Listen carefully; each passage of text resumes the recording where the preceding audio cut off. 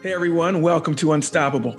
My name is Ralph Graves Jr., and my passion is seeing you experience life transformation. Every week on this show, I will bring you inspirational stories of some of the most unstoppable people on the planet. I can't wait to share these stories with you, and I hope that you'll share them with your friends. If you're looking to join the Unstoppable community and receive weekly lessons challenging you to live your best life, why don't you join me at ralphgravesjr.com/community. Okay, let's dive in. Hey guys, my guest today is Coach John McKernan from Freedom Nutrition Coaching. Coach, what's going on, man? Oh man, it's a good day. It's a good day. This is my third time hopping on the mic and being recorded. So I always like it when that's happening because I love having awesome conversations. Well, I'm glad to have you here on the Unstoppable podcast, man. And if you're listening in for a real treat, you know, if you guys, my audience knows that me being a gym rat, and I talk about nutrition, and we go up and down and back and forth. So I had to have a coach on today. Had to have a coach on today. And hey, man, tell us about what you do. Tell the audience who you are and what you do. Yeah, so I'm a nutrition coach primarily, but I often say nutrition is the cover story. So what I mean by that is I like to say that I marry the science of metabolism with the psychology of behavior change and the compassion of human connection. So, and that's quite a mouthful, really. And we can. That is a mouthful. I was going to say that's a mouthful. But it's really born of my own personal journey and struggle, and in a nutshell, and we can unpack it if it's valuable for your audience, but I'll give you the nutshell version. 11 years ago, I was living in South Africa and was nearly beaten to death, and that really messed with my head. As it would, I think anybody. I wasn't prepared to go through trauma, and it sounds I'm skipping over some details, but like I said, we can unpack if necessary, and I've done the work, which means I can talk about it. But So I went through quite a few years of sort of mental health struggles, depression, anxiety, PTSD. I gained 120 pounds. I was a binge eating food addict. Really just was unequipped to deal with all of the fallout from that.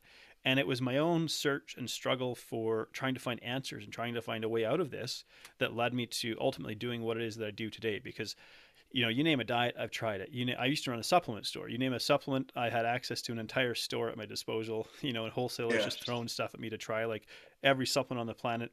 None of this was getting me to where I wanted to go. I could always get some results in the short term. Nothing would stick. And the thing that frustrated me the most was, how can I know what to do and still can't do it? How can I know why I should do these things and still can't do it? Yeah. And that really got me diving into, okay, there's something going on in the brain here that we need to figure out. I need to know more about how our brain works. So that got me into really getting the behavioral psychology piece. And then ultimately the compassion was a piece that I had to learn. For the first 35 years of my life, I didn't even really understand what that was. Yeah. You talk to me as a man about like self-love and self-compassion. I'm like, you're nuts. Yeah. We don't talk about this stuff. Right. And so, but it was a male coach who worked with me and modeled this behavior. And it was someone I looked up to, I respected. And I was like, I'm seeing this in a different light now, that I'm seeing someone who I look up to model this behavior for me. Yeah. You said a lot, but I have to start with, because what happened in South Africa? Let's start there. Yeah. So my wife and I were we didn't plan it to do this, but we sort of. We packed up our lives and we're like, let's go travel the world. Right. We could buy a house or we could travel the world. So let's go travel the world. And so we got on a plane, flew to Mexico, flew over to Europe, was living in Italy.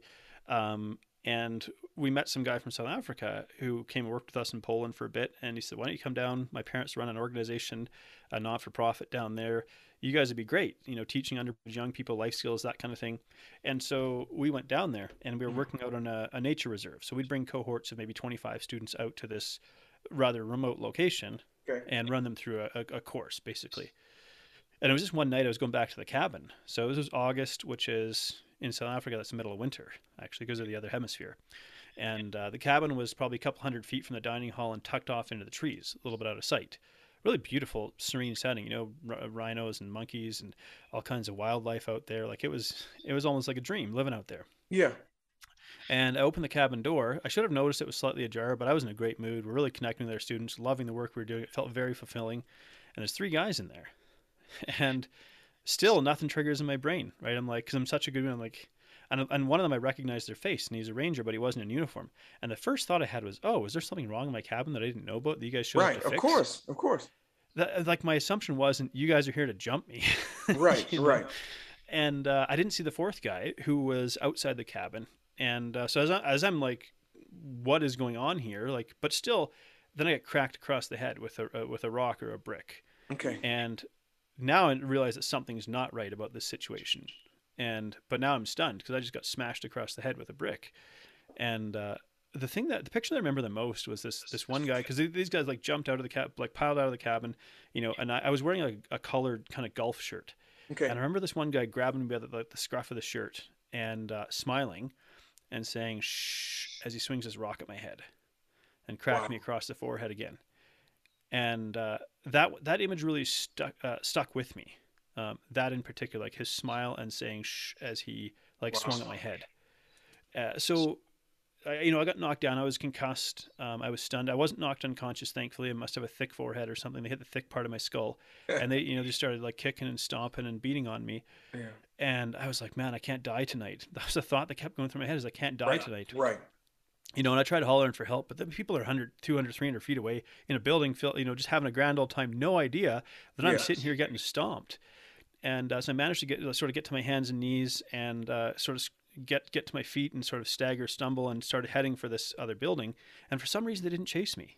I don't know why. Wow. But I'm glad they didn't. My face is covered in blood. It's nighttime. Like I'm already seeing stars, but I can see the light over there. I mean, and man, I'm like, boy, there's a lot of spiritual metaphors in this. Yeah, but, a whole lot. Yeah. And so I get back there. I've been attacked, and now the place just goes nuts. So we got our students in there, a couple of facilitators, probably 30 of us in this building, but we actually don't know how many guys are out there at this point in time because they travel in packs, Yeah. So we were stuck in the building. They were trying to smash the doors down with shovels and stuff. And thankfully that, someone managed to call the police, but the police down there don't really care. Okay. That's another thing to wrap our head around. But it happened to be a senior police officer walked by a phone that was ringing and picked it up. Otherwise, they wouldn't even have picked up the phone. Wow.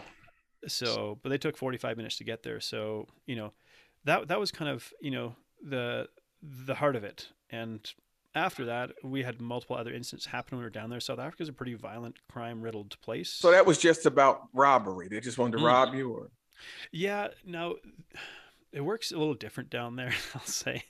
Now, having lived there and been down there a couple times, the ranger would have seen that there's this white guy traveling in there, kind of thing. Because we look back and we go, I remember because we would go back to the city for the weekend, and then we'd come back out for the week and stay the week out there. Yeah. And now we remember getting there, it was a Monday, and I remember getting there on the Monday morning and going, man, our place is really messy. We've got to talk to the weekend facilitator and let him know, hey man, do you mind just sort of tidying up a little bit after you've been here? Yeah. We were, but so chances are what actually happened was these guys are already out there, had come and ransacked the place, but didn't find anything because we weren't there. And they went back and ransacked the place again. And I came across them kind of in the process of doing that. Okay. And, but it turns out they'd actually beat a guy to death the night before. So, wow. Yeah. And it's all these things in hindsight, right? There was this helicopter flying overhead that day. Of course we knew nothing about it. Someone could have communicated, hey, there's these violent criminals on the loose. Right. You might want to be a little more cautious because they were at a neighboring farm. The farmer was beaten to death, that kind of thing. Yeah. Nope, none of that. So, but I'll say that I'm grateful having gone through that experience. I wouldn't be doing what I'm doing today if I hadn't gone through that. Well, we thank God for that. And that truly, when we talk about being unstoppable, I talk to people who go through traumatic experiences and they're all terrible, but man, you are truly unstoppable to have gone through that, did the work of healing, did the work of healing physically, mentally, spiritually, and then not letting it stop you. You said, and I believe I looked at your bio, you went to Istanbul and you said, I'm not going to be a victim.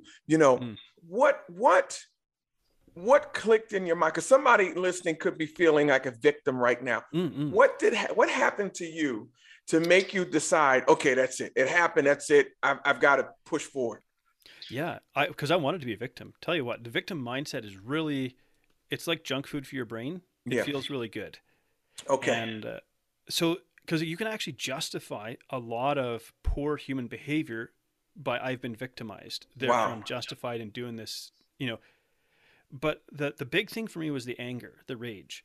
So it's really exhausting to be angry all the time and to be triggered all the time. So somebody could just look at me like in a funny way, or two people could walk towards me in a funny way, and just boom, something would snap in my brain. And I wouldn't act out on it because I'm not a violent person by nature. But this would come up inside of me, and I'd be so angry, and my whole body would just feel like this raging inferno on the inside. And I'm sitting here fighting as hard as I can to push it back down. Yeah. So this stuff wasn't getting resolved, because, it's funny in all of this. I'm not a violent person, and yet I have these violent, like angry, rage-filled impulses where I want to. My brain is suggesting I should do something violent. So it was really taking its toll on me in terms of it's exhausting to be like that. So I said, okay. So it was. Let me interject. It was tormenting you as bad or even worse than the physical beating itself. Yes. Oh yeah. Yeah. Yeah, the post traumatic stress disorder, the PTSD, this is a part of it, right? And our brain will replay the incident, trying to rewrite it. Okay. If I knew this, I would have done this. Right. And so because we stayed on for another 4 months living in South Africa after that had happened, and it got to the point where in the back of my mind I was like, man, I want to set traps in this house. Yeah. People are breaking in anyways. I want to set traps. Yeah. So when they break in, I'm the one with the power now, and I can do whatever I want to them. Yeah. And that was when I was like, I got to get the hell out of here. Like, yeah. If no my doubt. mind is starting to go to that place, Yeah. I have to get out of here. Right. So that was my first recognition that something was really, really wrong, was when I started entertaining and even enjoying those thoughts of trapping somebody and inflicting violence on them. And I listen to it now and I'm like, oh my gosh, I would be mortified and heartbroken if I ever did that to another human being. Yeah. But this is the brain of a traumatized person at that point. Wow. And I think it's important to share that, because so I don't feel guilty about having had those thoughts. I think I did back then, and that I think really torments people as well. I don't want these thoughts in my head, but they're here. Yeah. And what is wrong with me? Why do they keep coming back? Yeah. So for me, when we got to, my brother lived in Turkey, or he still does actually, like 12 years later. He lives in Istanbul, which is a beautiful, major, like cool city in the eastern side of Europe. And I didn't want to be angry anymore. And so one night I couldn't sleep, and I was like, okay, first thing I have to do is I have to tell somebody my story, like the real story. Right. Because we'd send an email and sent a kind of a glossed over version to people. I'm just fine. Everything's okay. Don't worry about us. We're strong. We're carrying on. Yeah. Don't want my parents to worry. And I was like, I got to tell somebody my actual story. Yeah.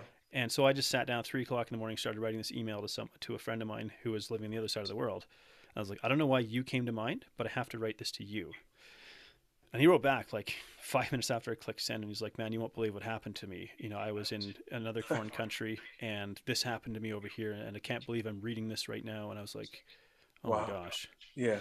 So I decided, okay, I need to forgive these men, because that's the only way I'm ever going to be free from this. Because right now, every time I think about this, I'm angry and I want to hurt them. Yeah. And I want to take back what was taken from me. Now I can't take it back. So what is the way that I can let go of it? Is I have to forgive them. Now I never saw them again. They did ask if I'd come back for a court case, but I opted not to. Okay. It's like I really didn't want to see them again at that point. I wasn't in the right place mentally. But the forgiveness is not just a choice. That's like the first step. Right. Right. And like, see, these guys would do it again. I don't know if to this day they'd still do it, but I'm pretty sure they probably would if they haven't got help.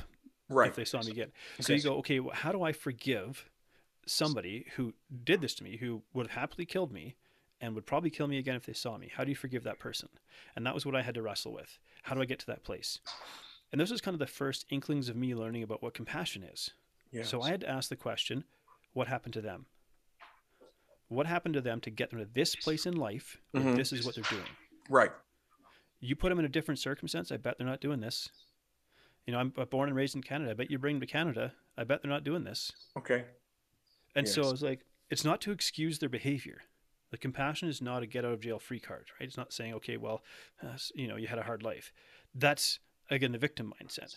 Right. But it's, at least I understand why they did what they did. Yeah. So then when I would get angry, I would try to cultivate a sense of compassion. These are hurt people, and this is why they want to hurt other people. And if every time I get angry, I can counter that with trying to cultivate compassion, I can start to kind of work through some of that anger and, take back my power in that way. Because a lot of the desire to mete out like vengeance is to try to take back something that was taken from you. And that's why hurting people will go after and abuse somebody else potentially. Sure. I'm glad you're talking about forgiveness, man. I wrote a chapter on my book, Unstoppable: 7 Universal Laws that'll transform the way you reach success, or way you see success. And forgiveness is a major, and I probably spent the most time on that. And I hope you guys heard him loud and clear. He said the decision is only the first step. The decision to forgive is the first step. Actually forgiving is the work. Is the work. Yeah. Compassion. Someone said that compassion was seeing it as they see it, or was actually removing yourself and putting yourself in their shoes. Compassion, and it's hard to place yourself and have compassion for someone who committed violent acts toward you. So forgiveness, ladies and gentlemen, is work, but it's work that has to be done if we're going to be unstoppable. Well, that's just it. Like, it was like carrying around a massive stone on my back. Yeah. Essentially, it was crippling me, really. Yeah. And it's again, I think, so ego came into the picture here as well, right? Yeah. They did this to me, Jonathan. I'm a special human being doing all these great things with all these great dreams and aspirations in this world. How dare they do this to me? Yeah. They didn't know me. They didn't know who I was. I was nothing to them. Right. I was just some dude. I say, essentially, I was a representation of something they felt had historically oppressed them. Yes. Yeah. That's really what it was. Yeah. They didn't know who I was. It had nothing to do with me, the person. They knew nothing about my story, nothing about my character, nothing about what I was doing. Yeah. And when I realized that, I was like, well, shoot, I have to stop making this about me. Yeah. Yeah. Really. And that's the work of forgiveness. I mean, what about, and I don't know who's listening. Maybe you have a grudge against your mom and dad who wasn't there. Maybe you have a grudge against old friends or whatever the case may be. But listen to what Jonathan said. He said that it felt like a stone, a rock, a boulder that he was carrying around. And that's why you have to. Now, forgiveness is not reconciliation. There's two different things, everybody. It is, yeah. It's two different things. Forgiveness is not reconciliation. Now, I can forgive you with you never in my life again, but I have to forgive. Yeah. Well, this came into play in another incident in my life a few years later, actually, where I could say, in a nutshell, I was betrayed by a friend in business, and it cost me all of my life savings and left me with a mountain of debt. Wow. So you're an expert on forgiveness. So that was a different one, because this was someone who was, I thought, like, actually one of my best friends. Yeah. Betrayal. And this individual was not who he'd portrayed himself to be. And this pattern showed up in more and more of his relationships and things. And he'd ruined his marriage, and he's ruined other businesses and so on as I look back. But that was a tough one, because I was like, I thought I had to grieve a different kind of loss, because I thought I was building an asset. I was building this business that was going to be an asset that was going to maybe even be something I could pass on to my kids. And I had all these big dreams for it, and it was ripped away in really unceremonious fashion when a bailiff shows up and puts a lock on the door and says, "Yeah, sorry, this is ours now. Wow. The rent hasn't been paid." And I'm like, "What has he been doing with the money? Yeah, where has it been going?" And again, my wife spotted a lot of this before I did. Well, they always do. Wives always do. We're the hard-headed ones. Yeah. Well, it's, I think, caught in the situation, emotionally invested in it. And I was still emotionally vulnerable. I was still on my own journey of like healing. And so I was like ripe to be prey. So really, I'm an empath at heart. I wish there was, it's more like I'm a whatever because I think empathy and compassion aren't quite the same thing.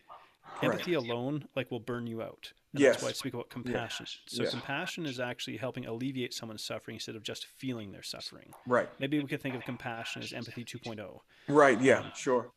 So, but I'm an empath by nature, and he's a narcissist. And I say that carefully, because this word gets thrown around way too much in the social media, on the TikToks and whatever else. And I'm like, just because someone did something bad doesn't make them a narcissist. I mean, this is the clinical definition of a pathological liar who emotionally manipulates people.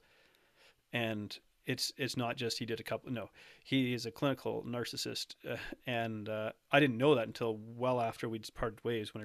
But once I realized that, I was like, oh my gosh, all of these behaviors make sense now. Well, the narcissist always recognizes the empath. The empath never recognizes the narcissist. Yeah. So he played me, And Yeah. for Yeah. him, he gets to write everything off because he has an engineering firm that he runs, and he gets to write everything off. All Yeah. those losses for him are great because he makes good money, and it's this crazy game that he's playing. Yeah. And so in a sense, and I don't want to say he stole my future in a way, but I wanted to think that again. And when I wanted to go to the victim place, it was like he stole my future because we could have like bought a house and all this kind of stuff, and now we just got this mountain of debt I got to dig myself out of, and we don't have kids yet, and it's because of the financial instability and so on and so forth. Right.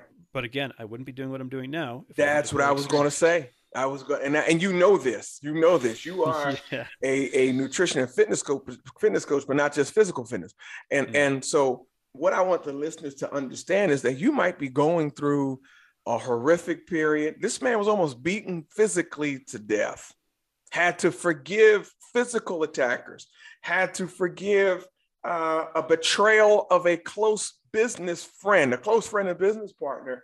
But if none of these things happen, we don't have this conversation. Yeah. And I think sometimes, when we get the woe is me. No, it happened to you, but it can also happen for you. You survived it. You're unstoppable. You have now been able to sow into people's lives and make an impact in their lives in a way you wouldn't have if you were just, a guy just, doing what you normally would do. Yeah, and I love this. Like, this idea of unstoppable isn't that I'm impervious to pain. It isn't that I'm impervious to hard experiences. It is that, but I know that in these experiences, I can keep moving forward. And I think that's what the hard experiences have taught me, is that, because, part of our primal brain, the more sort of reptile, animal type part of our brain, wants us to avoid all discomfort and just seek out comfort. Right. Yeah, but comfort is the death of us. Yes. And I guess, think about it from like a biblical principle, like, self-denial. Self-denial is life, and we wouldn't think about it like that because your brain goes, hey man, it makes me feel good, why would it be a bad thing? And I'm like, well, heroin makes you feel good. That's a very bad thing. So I say that just to say, we don't deliberately go and seek out suffering. Life's going to give us enough hard experiences. It just is, without a doubt. But in them, when you have that shift in perception, I actually just taught a webinar this morning on mindset, which I think is really, really fascinating. And if it's valuable, I can share a couple things from it. But how we perceive what happens to us, how we interpret what happens to us, regardless of what it is, will shape how we respond physically, mentally, and emotionally, and it will actually shape our health. The mind is that powerful. Yeah, I believe that. I believe that wholeheartedly. You're preaching to the choir. I believe that wholeheartedly. How we perceive, how we respond to what you can't help what happens, but you are in complete control of your response to it. I often want to reference Viktor Frankl's book, Man's Search for Meaning. Yeah. So anytime that I want to get down about like what happened to me, and this isn't, like trauma, for example, isn't a pissing contest, pardon the crude expression, but I mean, essentially, it's not about, hey, that's all that happened to you. You should hear what happened to this person. Like, it's not, no, because trauma is relative. Like I grew up in a peaceful country where, maybe got in a couple schoolyard fights, but like that was it, You dust yourself off and you kind of carry on and maybe even shake hands. It was back in the day. That's how we did it. We didn't actually go and hunt the other guy down and beat them because I don't know, man. I know some pretty rough Canadians, man. I've been around. Play hockey. But so whatever it is, if you perceive it to be a hard experience, then it's a hard experience. Yeah. But if you also say like this won't break me, this will strengthen me, that perception of it changes how you respond. It actually changes your physiology even. It's really remarkable. You know what? And let's shift gears because how we respond, and there are different triggers, and you said physiology. Our trauma is reflected in our eating. Yeah. Oh yeah. There are certain triggers that trigger an appetite. A physical appetite. And I know I'm not speaking out of turn. And because this is what you do. You're a nutritionist. Okay, this, and I know it's not trauma. It's not trauma. I have to say I've been blessed. Even as a police officer, I didn't experience a whole lot of trauma. But there's a trigger during my commute that all of a sudden I want to stop and get donuts. I don't know what that trigger is, but I have to fight that. So we are well, I'm like, man, what that makes me think about is, well, first of all, donuts are like, I don't know, the pièce de résistance and like food creations. We've Yes. made something that is basically like crack. Like Yes. it creates that sort of response in our brain. Like it's a marvel in one sense. It's also nefarious in another Yes. sense. But Yeah. Yeah. my thought was actually the first thing that came to mind was how many times have we been sort of conditioned through the media to equate like police officers and donuts? Right. Just Bagels, as donuts, all yeah, of it, you know.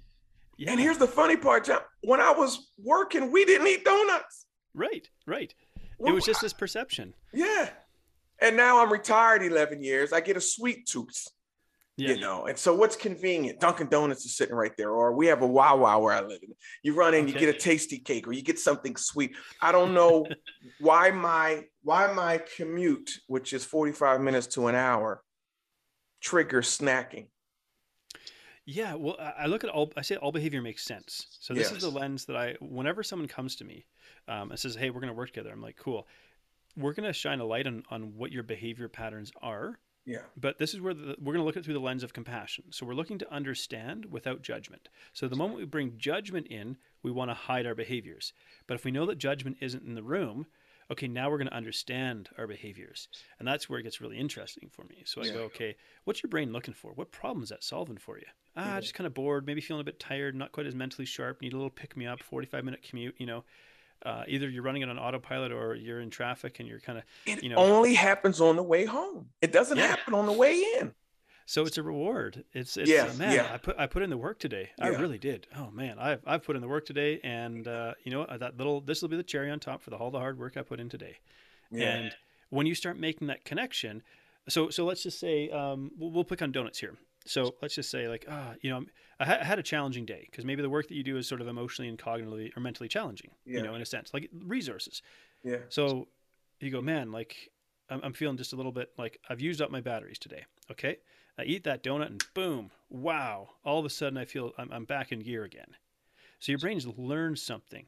I feel a little worn out. I eat a donut and boom, I Yeah. feel immediately better. Like the hit is very quick. That So then you go that sugar rush, that dopamine hit. right. So then you go, okay, donuts are a problem, so no donuts for me. I'm out. No more donuts ever. Whatever. We cut them out, cold turkey, cold stop, or whatever. But the donut was a solution to a problem in a sense. It was giving your brain something. Yeah. So then you go past. Because we could break down the habit loop. Whether it's cue or trigger to craving to response to reward. That's your basic habit loop. Right. And so then your brain gets the cue, and the craving starts. And if you don't have a response to that, whatever that behavior is, it just starts to pick up and shout louder and louder and louder. So you go, dang, the only way I'm going to make this go quiet is if I go and eat that donut. Yeah. You get that donut and boom, you're right back into loop number one. I feel bad. I eat a donut. I feel better. Well, Really- today, Yeah. and doing a commute now, for about a month now, whatever. Today I ate turkey bites. I just had to eat. I ate beef. I ate turkey jerky. I'm like, oh, Yeah, that's yeah, protein. That'll get me set for what I gotta do later. Oh, give me some protein. Yeah. And it's tasty, right? Yeah. So, but the third piece of the puzzle is now the story. So our brains are like a storytelling, story making machine. Yes. So what we do is we create a story to explain our behaviors. Like it's so fascinating to think that, what we think is real, it sounds almost meta to put it this way, but what we think is real isn't really real. It's an interpretation. Yeah. And our eyes are like the lens that we view the world. And it's like this movie is playing out in front of us. It's like two people who watch the same movie come out with a different conclusion. Right. Yeah. So whenever you create a behavior, you might go, let's just say, oh man, I feel like I'm addicted to donuts. I'm hooked on them kind of thing. Hooked Yeah. on Dunkin' Donuts. Yeah. Well, Chocolate that's frosted. There you go. That's the story to explain the behavior. So Yes. now that story becomes a belief. And we could call a belief just a thought we hold to be true. Yeah. And then that belief becomes a filter for your brain. Okay. So now your brain starts to filter stuff in and out based on your beliefs and your sense of identity. Well, if your sense of identity, your belief is I'm addicted to donuts, then your brain starts filtering that information as relevant. Every time you pass a donut place, your brain's like, hey, remember you're addicted to donuts. Right. That's Yeah. how, so you get stuck in this loop. That's You how do. Yeah. That's how our brains work. Yeah. Man, it's this. I'm telling you, man. You opened up our eyes to quite a few things, and that forgiveness piece is huge. Recognizing triggers that will trigger bad behavior is huge. even down to your own diet. I joked and kid about donuts, but people are their appetites are triggered by, they have a million different appetites. They're triggered by different things, and we just have to be self-aware and cognizant of what's going on. So I got to ask you this too. I told you once we got on here, excuse the birds for chirping, my window's open. That's a beautiful thing. Nature's beautiful. So you had a supplement store. Yeah. And over here, Vitamin Shop, GNC. Mm-mm. Now I take a daily vitamin, right? I take a multivitamin. Actually, I got to order it online. I don't even carry it. But I remember grabbing the protein, when as a young, let's see my son do it, they grab the whey protein, all these different proteins. Then, the big thing now is testosterone boosters and estrogen blockers and collagen for the skin. Talk to us about any of these. Do any of these products work? You had a store. Yeah. Does any of that stuff work, man? Well, it's funny because I would often tell people, even in the store, that supplements don't work. But here's what I mean. Guy told me that the other day. He was like, "Mr. Graves, that stuff ain't working." So in other words, because very often here was the mindset: I'm coming in looking for a pill to do this. Right. I'm looking for a fat burner. I'm looking for a pill to do the work that I don't want to do. Yeah. I'm looking for a test booster. I'm looking for a pill rather than changing my lifestyle. Yeah. That kind of thing. So, but they won't do the lifting for you. They won't put any of the work in. Right. So all they can do is potentially complement what it is that you do. Yeah. Potentially. You hear that, guys? Potentially. Depending on what it is. Because I also have a chemistry background as well as a psychology background. So there's no such thing as 30-day abs? Well, if you tied you to a tree and just gave you water, maybe. I have a friend of mine. He's from Nigeria, and he looks great. We all stay in the gym together. I said, David, man, how do you do it, man? He said, I'm on the African diet. I said, David, what's that? He said, I don't eat. Right. So, and it really is about trade-offs, right? Like, what are you willing to trade? So, no test boosters are going to do very much for your test, right? And if you have low testosterone, which is an epidemic amongst males, it's a real issue. It has a lot to do with diet too, I'm sure, right? A lot to do with what you eat, what your stress is, what you're feeding your brain as well. Yeah. So you can boost your testosterone naturally, but I think if we were trying to create a world that would make men, his testosterone drop like a brick, we've done it. Right. So obesity, for example, is a problem because fat cells convert testosterone to estrogen. Wow. You guys hear that, gentlemen? Fat cells convert testosterone to estrogen. Now, what you don't want, if you don't know what estrogen is, you just don't want it, fellas. You don't want it. You ever see, and man, I hope I don't offend. I'm not offended, but you ever see the couple that's been together forever and they start looking like, she looks like him, he looks like her. Yeah. That's because they're eating the same things, they're doing whatever, and her testosterone levels boosting and his estrogen levels boosting. Yeah.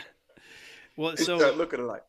We don't want zero estrogen. So we do get a little bit of estrogen. We need it for our joint health, actually, to help to lubricate our joints. So those guys out there that are getting the underground, look, I'm not unfamiliar with the bodybuilding world, okay? I know we're recording publicly, so that's all right. It's the Unstoppable podcast. We know in the world of bodybuilding the pharmaceutical modifications that take place to achieve a certain aesthetic. That's a nice way of putting it. Right. I have no judgment around people's choice to use, because it's like to actually achieve the aesthetic they're trying to get to, really physiologically is almost impossible. Yes. So, because if you look at our biology, we have a famine biology. And we miss this point. We have a famine biology. Well, what does that mean? Yeah. We want to move as little as possible, maintain as little muscle as possible, and store as much fat as possible, because 100 years ago, and keep going back in time, we didn't have fridges and electricity. Yeah. You take that away, we don't have stores. What do we have? We eat and we get fat when we can, so we can survive the winter when we're shivering all that fat away. Yeah. And now we live in a period of 24/7 feast. 24/7 feast. Right. Like, tap a couple buttons on your smartphone, it shows up at your door. Yeah. I don't think we're ever really hungry. I just think we have cravings. Like, I'm not ever hungry. Yeah. You don't need to be. I mean, so I differentiate between what I call above the neck and below the neck hunger. Yeah. So below the neck hunger is your body actually is requesting nutrition. Right. You know, I'm requesting nourishment. And you know it's below the neck hunger when it's like, man, I don't care what I eat. I'll eat anything. Yeah. You know, I'll eat the tail off a roadkill skunk. Right. Okay, cool. You're hungry. Yeah. If it's like, man, I really want a Snickers right now, you're not hungry. This is above the neck hunger. Well, why do you want a Snickers? Why don't you want an apple? Yeah. Because I want a Snickers. Because that Snickers is going to do something for me. And I pick on Snickers because they're the number one selling candy bar in the world. Yeah, and rightfully so. Well, look, they're delicious. It's a good candy bar. They trick the world into thinking they're a meal replacement. Marketing's everything, isn't it? 4 words: hungry, grab a Snickers. Yeah. Best marketing campaign in history. Yeah. So go back to the supplements and So- go back to the estrogen and testosterone. Go back to that real quick. Because what you might think, okay, this guy says no supplements work. What supplements do I have, if any? And I've got actually a pretty good cupboard of them. So supplements can be definitely helpful. They're an add-on, right? So I've got a greens powder. Why? Because maybe our vegetables aren't as nutrient rich as they used to be because they're grown in depleted soils. Yeah. So greens powder is concentrated plant nutrition. Cool. Right. I throw in citrulline malate. Why? Because that's a nitric oxide booster. So that helps blood oxygenation. Actually helps workout performance. It could also be considered a natural Viagra because it works on the same mechanism. It's just not as potent. Yeah. And ironically, on the flip side, bodybuilders use Viagra to get a pump. Yeah. Because it opens up all blood vessels, not just the ones down there. Right. Caffeine's hit or miss. I don't use caffeine because I used to have anxiety, and caffeine jacks up the nervous system. It's like a credit card. So pre-workouts are basically supplement companies, which were former drug companies. I'm not joking. Yeah. Joking, but not. Trying to make legal meth is what pre-workouts are. Wow. Let's make peach-flavored meth that people drink. That's what they're trying to do. The C4s, that other. I stay away from. Well, I don't even drink soda. I stay away from anything. And maybe my pre-workout might be beetroot juice. You know what I'm saying? I put some beetroot powder in my orange juice, and I drink it right before I go to the gym. It's a great pre-workout. Absolutely, yeah. There you go. But we want to stay as natural as we possibly can, like fruit natural, not vitamin shop GNC. I'm talking about loading it up with wherever possible. Yeah. So in terms of actual supplements that are beneficial, citrulline is one. Because of citrulline malate. Yeah, I think that's a good one. And caffeine, hit and miss depending on your nervous system. Treat it like a credit card. So you're asking your body for energy it doesn't have. So, if you're driving home late at night and you're having trouble staying awake, okay, you want some caffeine. You're going to borrow that to make sure you get home safely. Mm-hmm. But if you need a jolt of caffeine in the morning to wake your brain up, then you got to change your sleeping pattern.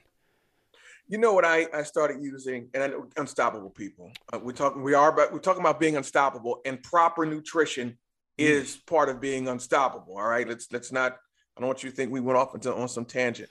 Yeah. Again, I do drink my black coffee. I just like coffee. I just like coffee. It tastes good. I like black coffee. I don't put nothing in it. I like it black. But I started, and I shouldn't mention their name because they're not paying me, but I pay the man. Yeah, right. Pay me. I started drinking mud water. Oh yeah, mushroom coffee. Is that like? Oh no, that's not mushroom coffee. Mushroom coffee, lion's mane, that kind of stuff. And I have to say this now. Maybe it's a placebo effect, but I doubt it. Super focused. It does what coffee doesn't for me. Yeah. So if you look at my cupboard, you're going to find a whole bunch of powdered mushrooms. Okay. All right. Then I guess I'm on the right track. Then you are. Yeah. Lion's mane is great for cognition. And powdered legal mushrooms. I'll say there's no psychoactives in there. Yeah. But I've got lion's mane. I've got turkey tail. What's the one that starts with a C? I don't say cacao or so. I know what you're talking about. So I've got 5 or 6 different kinds of powdered mushrooms that I blend together as well. Yeah. For that exact reason. And you mentioned the placebo effect, and this one's really interesting because I just gave a presentation this morning to some professionals on the power of the mind. Yeah. The placebo effect is so real that we have to account for it in scientific research. Yeah. They did a study on people with IBS, for example. So they split them into 3 groups. Group 1, they get nothing. Group 2 gets a sugar pill, but it's delivered by a cold, uncaring doctor. Okay. Group 3 doesn't know it, but they're getting a sugar pill too, but it's delivered by a warm, caring doctor. So nobody's getting anything to treat IBS. Yeah. So group 1, 28% improvement in symptoms. Wow. They're not even getting anything, but they're just a part of the study, and just being a part of the study, they're 28% improvement. Are you guys listening? You listening? Group 2. Yeah. 44% improvement in symptoms. They're being given a sugar pill by a doctor who's a jerk. Wow. 44% improvement in symptoms. Wow. Group 3, 62% improvement in symptoms. Then they're Wow. being given a sugar pill by a doctor who cares. It's all in the mind has a lot. You're thinking, man, you're thinking. You guys know that I'm a believer. You know, I pastor a church. You know, I stand on the word of God, where, you know, as a man thinketh, I mean, you know, let this mind be in you, which was also in Christ Jesus. When we talk about, I tell people I'm not a Christian, I'm a believer. That's a little bit different for me. You know, I'm a believer. So it starts, my healing starts in my mind. My deliverance starts in my forgiveness. The very big part of it starts in my brain first. So, well, you know, I'm like, man, I just wanted to throw this out there. I never fully understood until after I went through what I went through, what Jesus said when he said, Father, forgive them for they know not what they do. Yeah. He didn't just say those words as empty words. He said those words with 100% sincerity. Yeah. Yeah. And 100% sincerity, ladies and gentlemen. So I'm like, if he could do that to the men that were murdering him, because they were, he was unjustly killed. Yeah. Yeah. Then what excuse do I have now? And I would say, well, maybe it's hard for me to do this in the power of my own strength. And I agree. Right. I wouldn't be able to do this. You know, I obviously you're going to pick up the fact that I also am a follower of Jesus. Right. And I don't wear it on my sleeve. I don't, you know, throw it in people's faces. But well, you don't have to, because it shines through. When you're legit, it shines through. But it's without that, like we live in a world that is like engineered to ruin our lives. Like it is perfectly engineered to do that. And to get out of it on our own without accessing a higher power is so immensely difficult. It's nearly impossible. Yeah. We have food that's engineered to hijack our brain. We have social media hijacking our brain. We have media hijacking our brain. Our minds are being poisoned on a daily basis. Yeah. Yeah. You try and get out of this on your own, you're gonna lose. Yeah. You need that help. You need that help. How can they link with you, man? Listen, you and I could talk for another hour. You can, and we're going to continue this offline. Yeah. Well, you're going to come on my show, so. And I can't wait. Yeah, I scheduled that already, didn't I? I think so. We'll make sure it happens anyways. I'm pretty sure you are. But anyways, Between the Before and After is my flagship podcast where we explore the stories of people who've overcome significant obstacles in their life. And this goes right back to mindset. I tell stories because we read ourselves into stories. Yeah. I share stories for that reason. Yeah. Because I want people to know what is possible. Yeah. And that's where this comes from. So between the before and after, and I'm excited to bring you on. freedomnutritioncoach.com is my website. If you want to know more about that, and I'm like, man, I had a link. I'm trying to think of what it is. freedomnutrition.rocks/powerchat. Oh, okay. All right. We can throw that in the show notes. But if anybody wants to book a complimentary 15-minute chat with me, ask me any question you want, and I'll answer it. You know? And I, man, we're gonna go on for hours about these supplements, man. Yeah. We believe me, I got a cupboard and I got a background in chemistry. So. You see this stuff, man. I'm a grown man now, but I remember all the money I wasted as a kid. Yeah. Russian bear, this and that. I mean, okay. I don't know if it was helping. I guess I don't know. I was, I won a lot of competitions, bench press competitions, stuff like that. Nice. I was always afraid of steroids, always afraid of them. I've always been the guy that was afraid of anything that altered. Like I never did drugs, not because I didn't think I was better than anybody. I needed to be in control. Yeah. I didn't like to be drunk. I didn't like to be high. I ain't want to somebody, hey, once you do heroin, you'll never be the same. That's all you had to tell me. No. That was it, man. So I'd love to, anybody who's enjoyed this conversation, what you see, what you hear is what you get. If you and I have a one-on-one conversation, if you book that link, we're going to just chat like that. Obviously I have a business called Freedom Nutrition Coaching. Yeah. And if I can genuinely help you, cool. We'd have a chat about that too, but there's no pitch. Talk about the 4 success factors. I got to share this with my Unstoppable community. He talks about nutrition, training, mindset, and community. Mm-hmm. They're foundational. They're foundational, guys. And you can find him at Freedom Nutrition Coach, freedomnutritioncoach.com. Yeah. And you'll see everything in the show notes. I got one last question. If you could have a billboard anywhere in the world, a billboard, where would it be and what would it say? Man, I know what I would say, but to think about where I would like to put it. And you've been everywhere. Yeah. Yeah. Well, I'd want it to be somewhere where I could really, touch and connect a lot of people. Mm-hmm. I might even put it in the U.S. Okay. This is a Canadian saying this too. Yeah, right. Right. I think I'd like to put it in a city like, well, I don't know if I want to put it in the biggest city because people would completely miss it. But I want to put it in a mid-sized city in the U.S. Okay. Because I still think the U.S. has really potential for a great positive influence in the world. Yeah. And I would say, compassionate awareness is the power to change. All right. Compassion awareness is the power to change. You have to become aware of your behaviors in order to change them. Yeah. But if you don't look with the lens of compassion, you look with the lens of judgment, you try to hide your behaviors and cover them up. Yeah. So the lens of compassion allows you to see your behaviors, and then you can change them. I love it, man. I love it. Thanks for being on the podcast. Thanks for just having a conversation with me, man. And we went all over the place.